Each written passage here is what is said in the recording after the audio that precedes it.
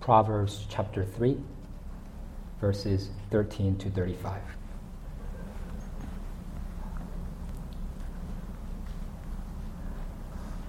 Blessed is the one who finds wisdom, and the one who gets understanding.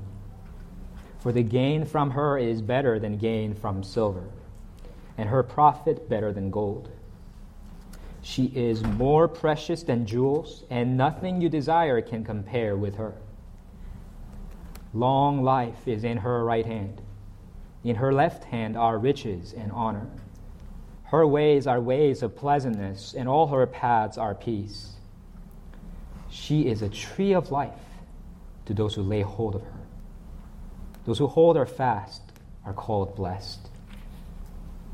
The Lord, by wisdom, founded the earth. By understanding, he established the heavens. By his knowledge, the deeps broke open, and the clouds dropped down the dew. My son, do not lose sight of these. Keep sound wisdom and discretion, and they will be life for your soul and adornment for your neck. Then you will walk on your way securely, and your foot will not stumble. If you lie down, you will not be afraid. When you lie down, your sleep will be sweet. Do not be afraid of sudden terror or of the ruin of the wicked when it comes. For the Lord will be your confidence and will keep your foot from being caught. Do not withhold good from those to whom it is due when it is in your power to do it. Do not say to your neighbor, "Go and come again. Tomorrow I will give it," when you have it with you. Do not plan evil against your neighbor who dwells trustingly beside you. Do not contend with a man for no reason when he has done you no harm. Do not envy a man of violence, and do not choose any of his ways. For the devious person is an abomination to the Lord, but the upright are in his confidence. The Lord's curse is on the house of the wicked, but he blesses the dwelling of the righteous. Toward the scorners he is scornful, but to the humble he gives favor. The wise will inherit honor, but fools get disgrace. This is God's holy and authoritative word. The main point of this passage, as I unpack it, you'll see, is that we should humbly confide in God's grace rather than pridefully contend for self-advancement among our neighbors. It's about cultivating trust in God that enables us to live as good neighbors, doing good works in our world. First, in verses 13 to 26, it talks about the value of wisdom. And then in the following verses 27 to 35, it talks about the virtues of wisdom. Why wisdom is necessary and what wisdom looks like. That's the first, the division of this passage. Let's look at the value of wisdom to begin. Verses 13 to 16 really is, 13 to 26 actually is an introduction to the lesson that comes in verses 27 to 35. And here he talks about the value of wisdom to tell us to treasure it. And verses it's further subdivided into three parts. You can see it. Verses 13 to 18, it tells us about the value of wisdom to man. Verse 13 begins, "Blessed is the one who finds wisdom." That's literally, blessed is the man who finds wisdom. The Hebrew word for man that's used here is Adam. That's where we get the name Adam. Then verses 19 to 20 tell us about the value of wisdom to God. Verse 19 says, "The Lord by wisdom founded the earth." Value of wisdom to man, value of wisdom to God. And then finally in verses 21 to 26, it tells us about the value of wisdom to us. It exhorts us to value wisdom and to cherish it and to keep it. It says in verse 21, "My son, do not lose sight of these. Keep sound wisdom and discretion." It's using the figure of the son to refer to all of God's people. So first, it tells us the value of wisdom to man, verses 13 to 18. This subsection begins and ends with the word blessed, as you can see. Verse 13 says, "Blessed is the one who finds wisdom and the one who gets understanding." And then verse 18 ends that subsection by saying, "Those who hold her fast are called blessed." Those who walk in wisdom are blessed. The word blessed means happy. in Hebrew. Those who walk according to the wisdom of God are happy. Sometimes Christians say this kind of thing. God wants you to be holy, not happy. God's design for your marriage is holiness, not happiness. How many of you guys have heard that? Right? It's a common phrase. It's partly true, but it could be misleading because yes, God wants you to be holy, but only a holy life is truly a happy life.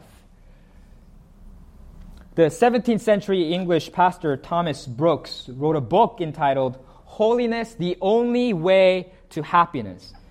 And in it he writes, quote, "Holiness differs nothing from happiness but in name. Holiness is happiness in the bud, and happiness is holiness at the full. Happiness is nothing but the quintessence of holiness." That's the case because happiness, as defined not by the fleeting pleasures of this world, but true happiness in the Lord, that comes from holiness. God doesn't want your life to be a drudgery, for it to be boring, to be burdensome. God wants you to be truly happy in Him. And if we believe that, then we would pursue holiness. I think we'd be a little more excited and zealous in our pursuit of holiness, because that's where we find true fulfillment. That's when we are experiencing life to the full, when we're living optimally. It's when we seek God and pursue His holiness, set apart for Him. Verses 14 to 15 tell us why the wise life is the happy life. For the gain from her is better than gain from silver, and her profit better than gold.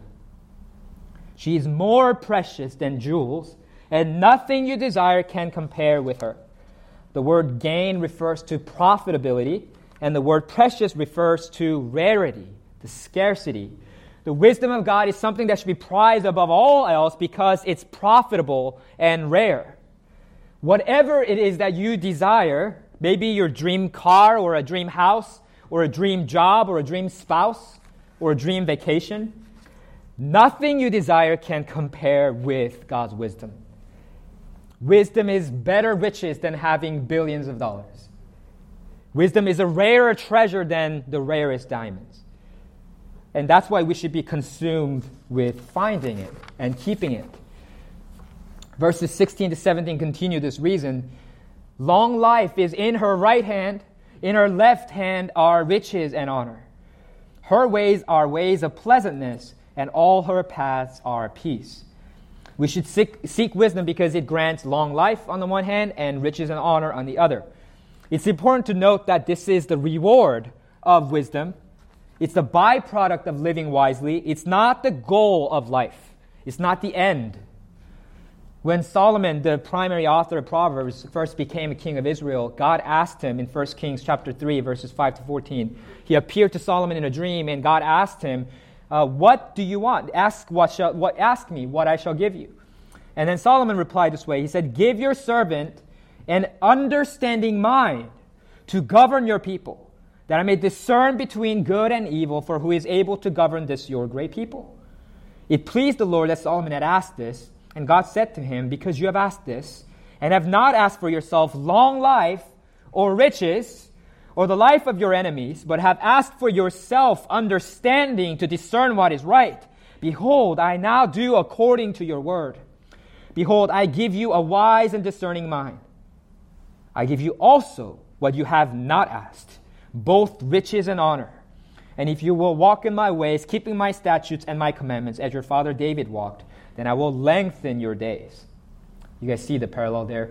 Solomon is the author, the principal author of Proverbs, and he's writing about how living according to God's will, His wisdom grants long life and riches and honor. But this is the general code that God has embedded into our universe. It generally produces long life, riches, and honor, as opposed to living a life of sin and crime and foolishness. But Proverbs does admit exceptions, because we live in a broken, sinful, upside-down world that frequently subverts God's good purposes. But this is the general promise, but it's not something that you should live for. You shouldn't live to get rich. You shouldn't live merely for the sake of living longer. That's foolishness, and the Bible explicitly challenges desiring to be rich. 1 Timothy 6:9-10 tells us not to desire to be rich, because that leads us to ruin and destruction. Rather, the long life and the riches and honor that's promised here is the byproduct. It's the reward of living wisely, which is what we should seek, regardless of the outcome. But this wisdom of God promises more than just health and wealth in this life. Verse 18 says, "She is a tree of life to those who lay hold of her. Those who hold her fast are called blessed." The tree of life is a symbol of vitality and healing. It's even a symbol of eternal life in Scripture. In Genesis chapter 3, verse 22-24, after Adam and Eve sin against God and by taking from the tree of knowledge of good and evil, God expels them from the Garden of Eden, lest they, it says, take also of the tree of life and eat and live forever. And so in light of that, the promise of long life and riches and honor in the Old Testament, it gets transposed to a higher key in the New Testament. It's the same song, but it's in a new key, because the promise of long life gets transposed to the promise of eternal life, and the promise of riches is transposed to our heavenly riches, because those were in fact the ultimate realities that our temporal blessings like long life and riches were supposed to point to. I'll elaborate on that, how God promises those things, eternal life and eternal heavenly riches, later. But for now, we see in verses 13-18, this is why the wisdom of God is valuable. It's valuable to man. It's valuable to humanity. Next, in verses 19-20, we see the value of wisdom to God. It says, "The Lord by wisdom founded the earth. By understanding he established the heavens. By his knowledge the deeps broke open, and the clouds dropped down the dew." We see two pairs of merisms here. A merism is a literary device where you refer to two extremities of a spectrum in order to refer to the whole thing, the whole range. So, for example, when we say go search high and low, we don't mean just search the high places and low places and ignore everything in the middle. We mean search everything, right? Search high and low. Similarly, when we say when we invite people and say, young and old are both welcome, we don't mean only the old people and children can come. We mean everyone can come, right? That's a merism. So here it talks about that. The Lord by wisdom founded the earth. By understanding, he established the heavens. That means he created everything, all of creation. He created by what? By this wisdom that he is holding out to us.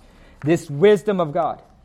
Similarly, when the next one is also a kind of merism, because it says, "By his knowledge the deeps broke open, and the clouds dropped down the dew." The deeps is a reference to the primordial waters that were there at the beginning of God's creation, when the world was still formless and empty. Genesis 1:2 describes it this way. It says that earth was without form and void, and darkness was over the face of the deep, and the Spirit of God was hovering over the face of the waters. This is before he divides, before he forms and fills the world. There's this watery chaos that he's created. And then now from that, later in Genesis 1, verse 6-8, he separates the waters, creating an expanse with water above the clouds and the water below the oceans. He breaks open the deep. He separates it.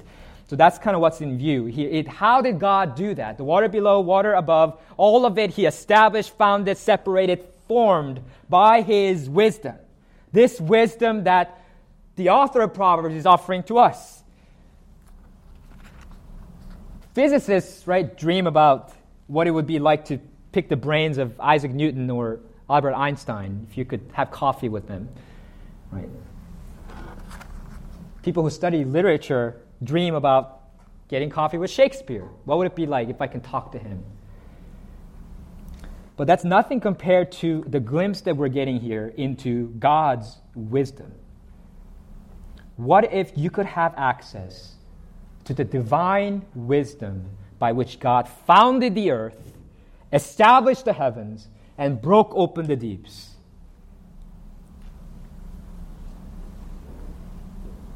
If we want to know how we ought to live, should we not learn from the author of life itself, the source of all wisdom? That's the value of wisdom for God. All the more than we should recognize the value of wisdom for ourselves. Verses 21 to 22 exhort us, "My son, do not lose sight of these. Keep sound wisdom and discretion, and they will be life for your soul and adornment for your neck."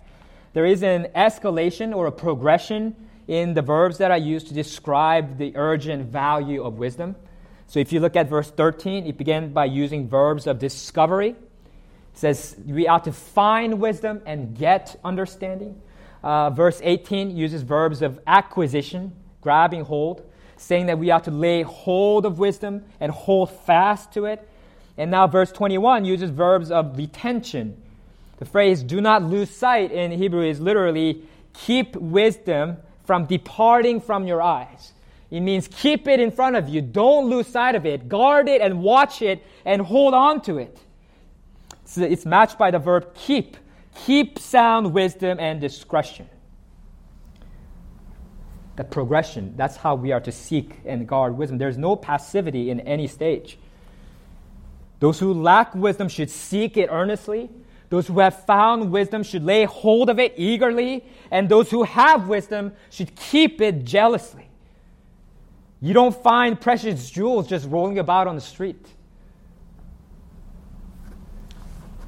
When you have a precious jewel, you don't wrap it with a piece of used napkin.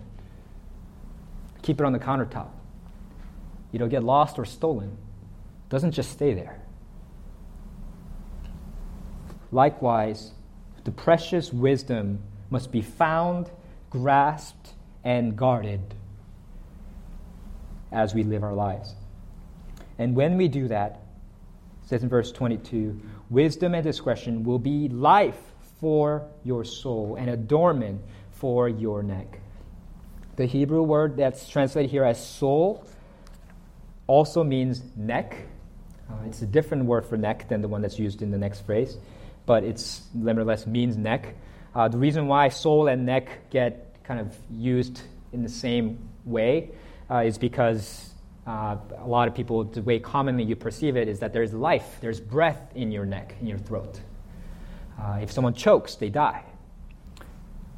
And so that's why that word is used, neck is used figurative to refer to soul.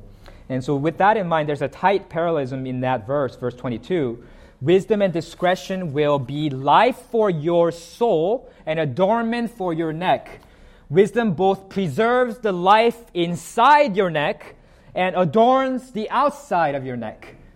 In chapter 1, verse 9, we are told that the father's instruction and mother's teaching are pendants of your neck. The adornment of the neck is often connected in the ancient world to status, to in investing of authority. It refers to a position, honor. And so then wisdom being life for our necks and adornment for our necks is another way of phrasing verse 16, which said, long life is in her right hand, and in her left hand are riches and honor. These two things come to those who cherish wisdom. If we find, grasp, and guard wisdom, it will preserve and adorn our lives. Then, verses 23 to 24 continue. You will walk on your way securely, and your foot will not stumble. If you lie down, you will not be afraid. When you lie down, your sleep will be sweet. When you walk and when you lie down is another merism. It means whether you are working or resting, whether you are out and about or you're staying at home, there will be no need for you to fear anything because God's wisdom will secure you, keep you safe. You can think about it this way. It's the people who, run red lights that are always nervously looking around to make sure there's no police officers. Right? It's the people who slander or gossip their friends and neighbors that are always suspecting their own friends and neighbors, thinking, oh man, I think this person is going to backstab me or talk about me behind my back. It's the people who lie and promote a false image of themselves that are always insecure about themselves. They live in fear of being exposed. Only people who have integrity live without fear. Only people with integrity live fearlessly and freely. Only people who walk in wisdom live securely, knowing that their foot will not stumble. Only they can lie down and not be afraid and sleep soundly without fear and worry. Similar to what God says, what the psalmist says in Psalm 4, verse 8. In peace I will both lie down and sleep, for you alone, O Lord, make me dwell in safety. The wise walk securely and sleep soundly. Verses 25 to 26 continue this theme. Do not be afraid of sudden terror or of the ruin of the wicked when it comes. For the Lord will be your confidence and will keep your foot from being caught. Do not be afraid. This is a command. God commands that we not be afraid of a sudden terror or of the ruin of the wicked, thinking that, oh man, that's going to happen to me too. Why? Because it says God will be your confidence. Literally, that phrase is God will be at your loin. God will be at your side to keep your foot from being caught. The command not to be afraid is the flip side of the command to trust the Lord in verse 5 earlier in this chapter. Because if you live according to the wisdom of God, then God is walking by your side. He has your back. It's in some ways insulting to His power and authority for us to be afraid. My younger daughter is terrified of dogs. So when we're walking through Twin City Plaza, the park, the Gold Star Mothers Park, on our way to our church meeting space, there's almost always dogs. And there's almost always dogs that are not leashed, not following the time guidelines that are there. And so what happens when a dog that's not well trained, and starts to approach us, is she will usually grab hold of my leg and hide behind me. And usually I will let her climb up onto me and I'll hold her. And I'll tell her, you don't have to be afraid because I'm with you. Unless it's a really big dog, then I'm afraid. You know? Yeah. That's essentially what God our Father does with us.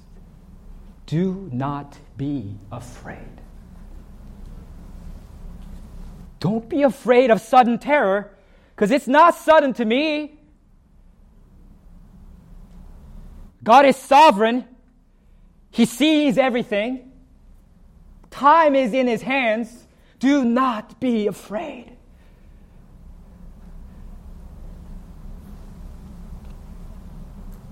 Not a single person in the universe dies outside of God's sovereign rule,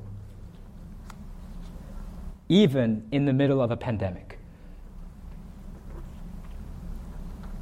And not a single Christian should fear death, because it's a portal to eternal life at our Father's land, in our home.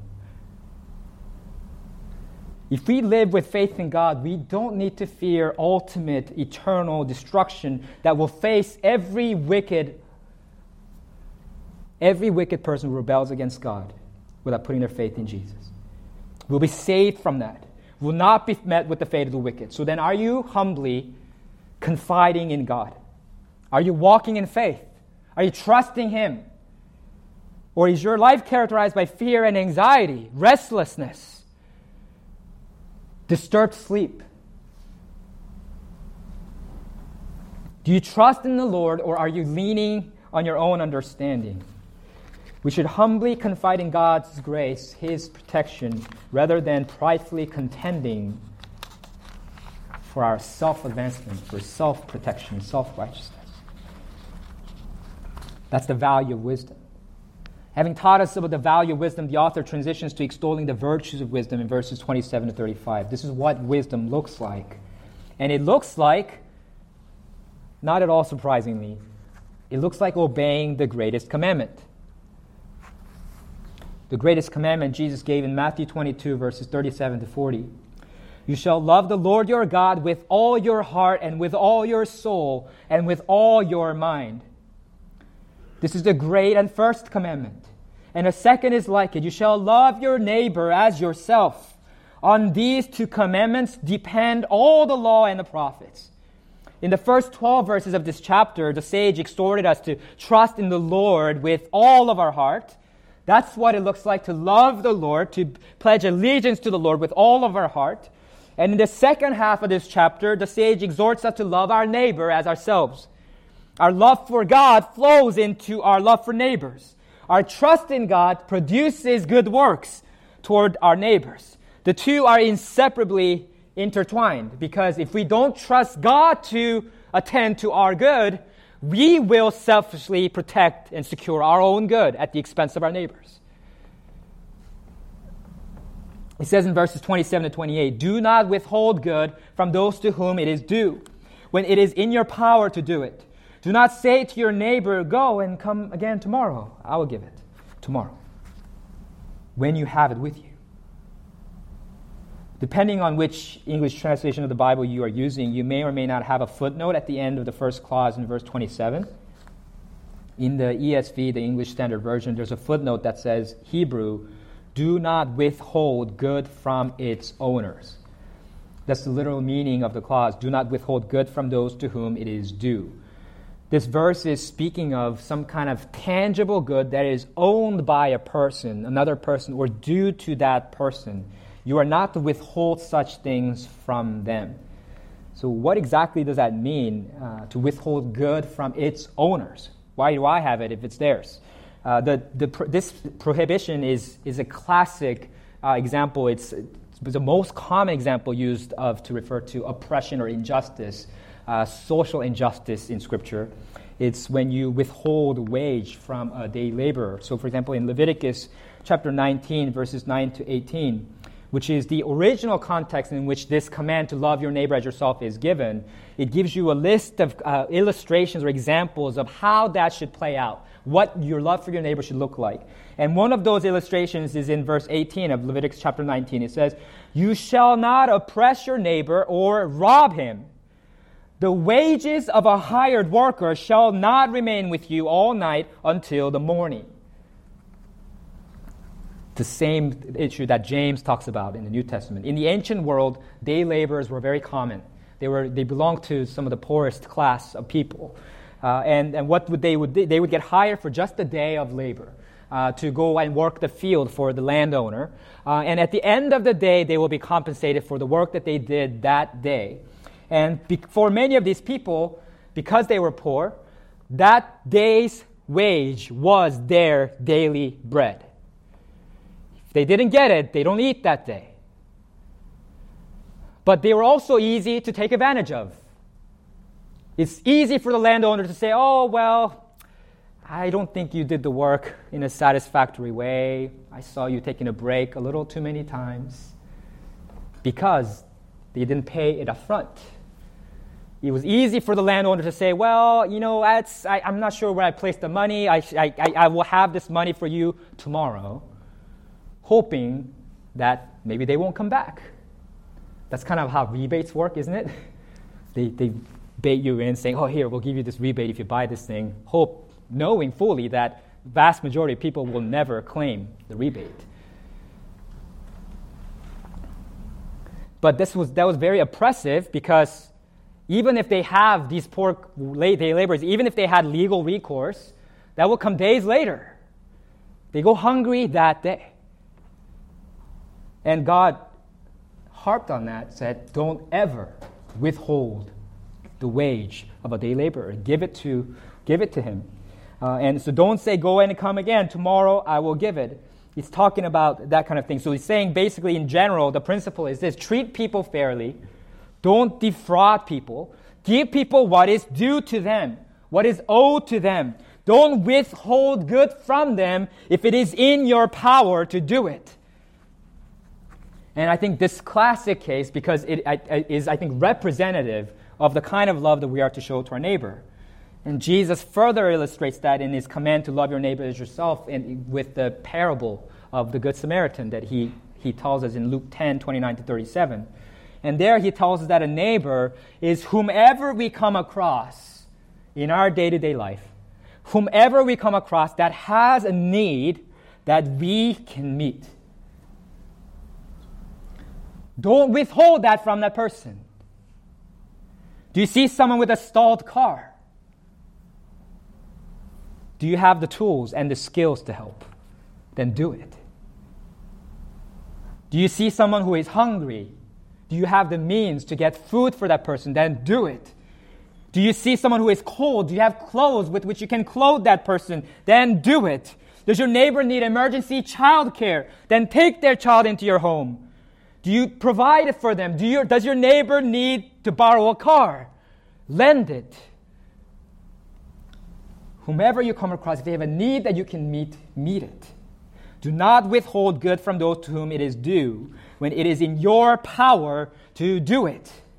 The Bible never demands that we give what we do not have. But if we are able to meet a need today, don't deny your neighbor or defer for tomorrow. Meet it. Do it today. Be ready for every good work. Verses 29 to 30 continue this lesson. Do not plan evil against your neighbor who dwells trustingly beside you. Do not contend with a man for no reason when he has done you no harm. The phrase is fascinating. Literally, do not plan evil is literally do not plow evil against your neighbor, because plowing is preparation for sowing. So it's used figuratively to refer to any kind of preparation or planning that you do. So he's not saying, because we may do all kinds of accidental evil to our neighbors. I've done plenty of them, for example, by flooding my toilet and getting water down into my neighbor's ceiling and ruining the neighbor's ceiling. Thankfully, there's insurance for those things. But you might do all kinds of accidental evil to your neighbor, but that's not what this is talking about. He's saying don't premeditate evil against your neighbor. Don't plan it. Don't plot it. Your neighbor's dwelling trustingly beside you. What has he done to you? Do not contend with a man for no reason when he has done you no harm. The word contend means to accuse. For example, when you file a complaint about your neighbor who has done nothing wrong to you, or when you sue your neighbor for some monetary gain or to gain some kind of territorial advantage or whatever it might be. We are not to take advantage of our neighbors. The word evil in verse 29 and the word harm in verse 30 are the same words in Hebrew. So this demonstrates the biblical principle of eye for eye. Your neighbor hasn't done anything evil to you, so don't plot evil against him. Don't plan to harm your harmless neighbor. Leviticus 24, 19 to 21 codifies this principle. It says, if anyone injures his neighbor, as he has done it, shall be done to him. Fracture for fracture, eye for eye, tooth for tooth. Whatever injury he has given a person shall be given to him. Whatever kills an animal shall make it good, and whoever kills a person shall be put to death. In the New Testament, this command gets transmuted to do not resist the one who is evil, Jesus says in Matthew 5, 38, 42. But if anyone slaps you on the right cheek, turn to him the other also. The reason why this gets transformed in the New Testament is because Jesus dies as a suffering servant for the sins of the people he's going to save. He is killed, he suffers at the hands of the people he came to save. And so throughout Scripture, in 1 Peter, for example, he tells believers, you are to suffer even when people oppress you and do evil to you for the sake of witnessing to that person about your suffering Savior. So that you might have the opportunity to love and serve that person in spite of the oppression and evil that you endure for the sake of that person's salvation. That's why in the New Testament this gets transformed. But even in that context, it refers to non-retaliation as a personal ethic. It's not saying there should be non-retaliation in the legal system, in justice system. In the justice system, in the institutional justice, eye for eye is still the best legal principle for society. Because what it means is essentially the severity of the punishment should match the gravity of the crime. That's justice. When someone pokes your eye, you don't go out, calling for it, off with his head. That's unjust. We have to be just to our neighbors. Verse 31 warns us, do not envy a man of violence and do not choose any of his ways. This is where the author of Proverbs anticipates that there are exceptions to this, because the landowner who deprives the day laborer of their fair wages might get richer, might get greater honor. The person that falsely accuses his neighbor might successfully smear his neighbor and advance his monetary and social standing.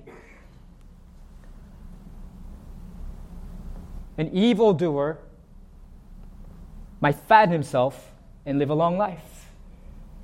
But even then, it says, do not envy a man of violence, and do not choose any of his ways.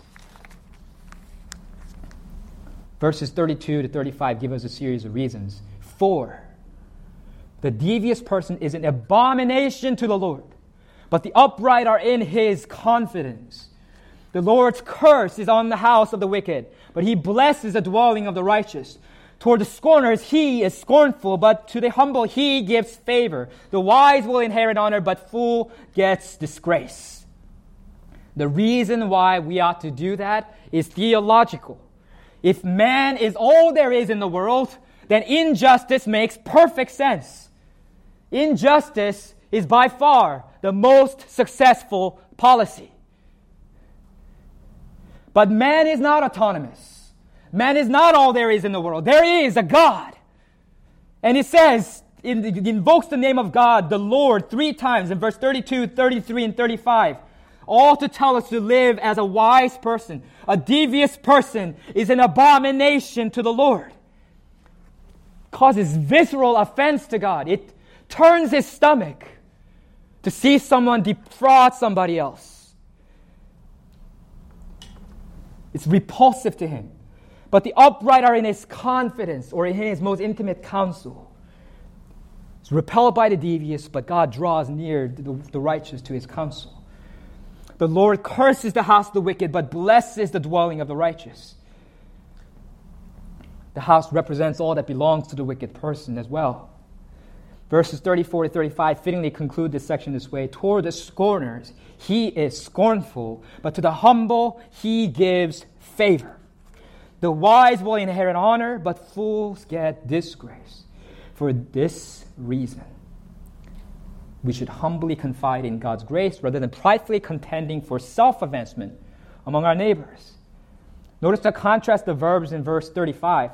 The wise will inherit honor, but fools get disgrace. The word get is literally exalt oneself, to overreach, to stretch out in order to grab something that doesn't belong to you. Exalt yourself. That's what the word means. The fools get disgrace. They overreach for disgrace. They exalt themselves for disgrace. The wise receive honor as an inheritance, not by reaching and grasping for it, fighting tooth and nail for it, but receiving it from God because they belong to God as His children. It is their rightful inheritance. We receive that freely from God. In contrast, the wicked, they're always providing for themselves, securing for themselves, grasping and fending for themselves. And in the end, what they acquire for themselves is not riches and honor, it's disgrace.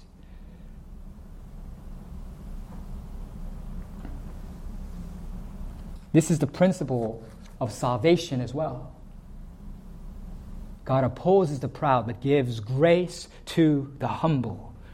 That's a quotation in James 4, 6-8, and 1 Peter 5, 5-10 from this verse.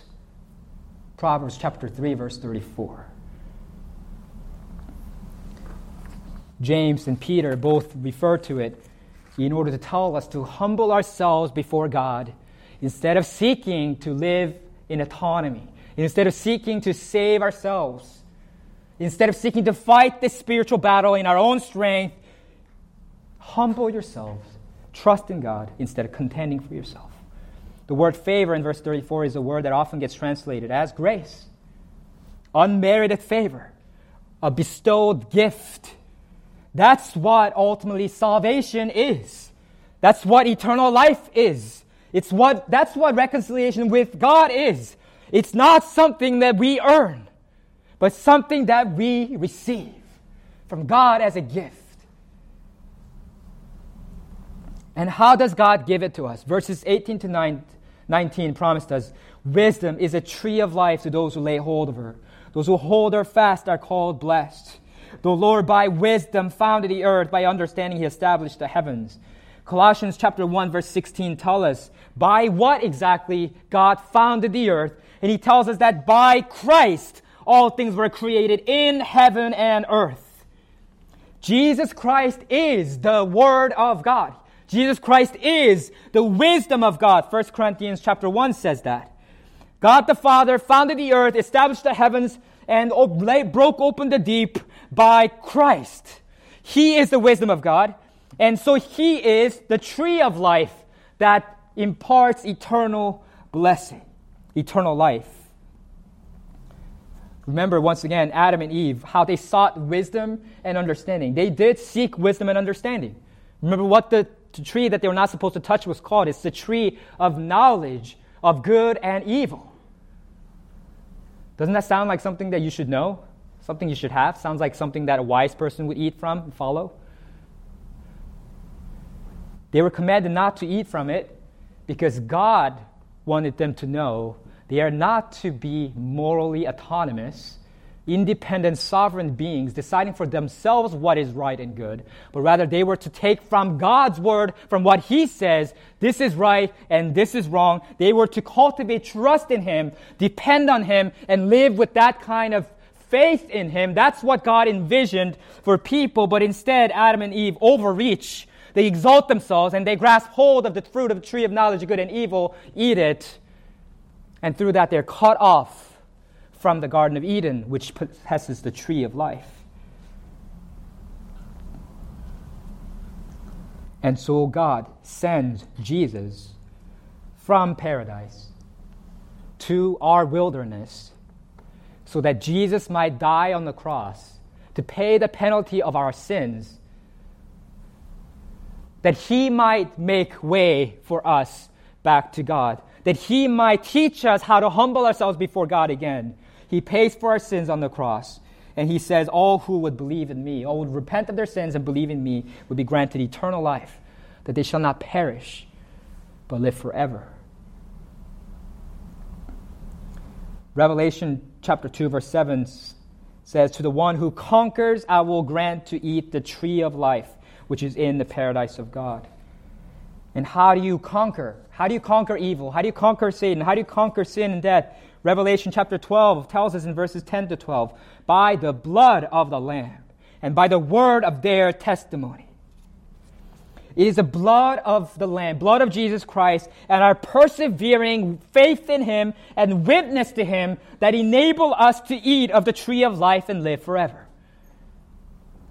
Because we were sinners cut off from God, this is the only way for us to return to God, and we must receive that freely as our heavenly inheritance, rather than overreaching for it, trying to get righteousness of our own, self-righteousness, trying to make ourselves good enough in God's eyes. Instead, we humbly confide in God and receive his grace. It's only by doing that that we become good neighbors, because we trust him. Now we don't need to fight and fend for ourselves against our neighbors. Take a moment to reflect on that truth for some time, or just a few moments.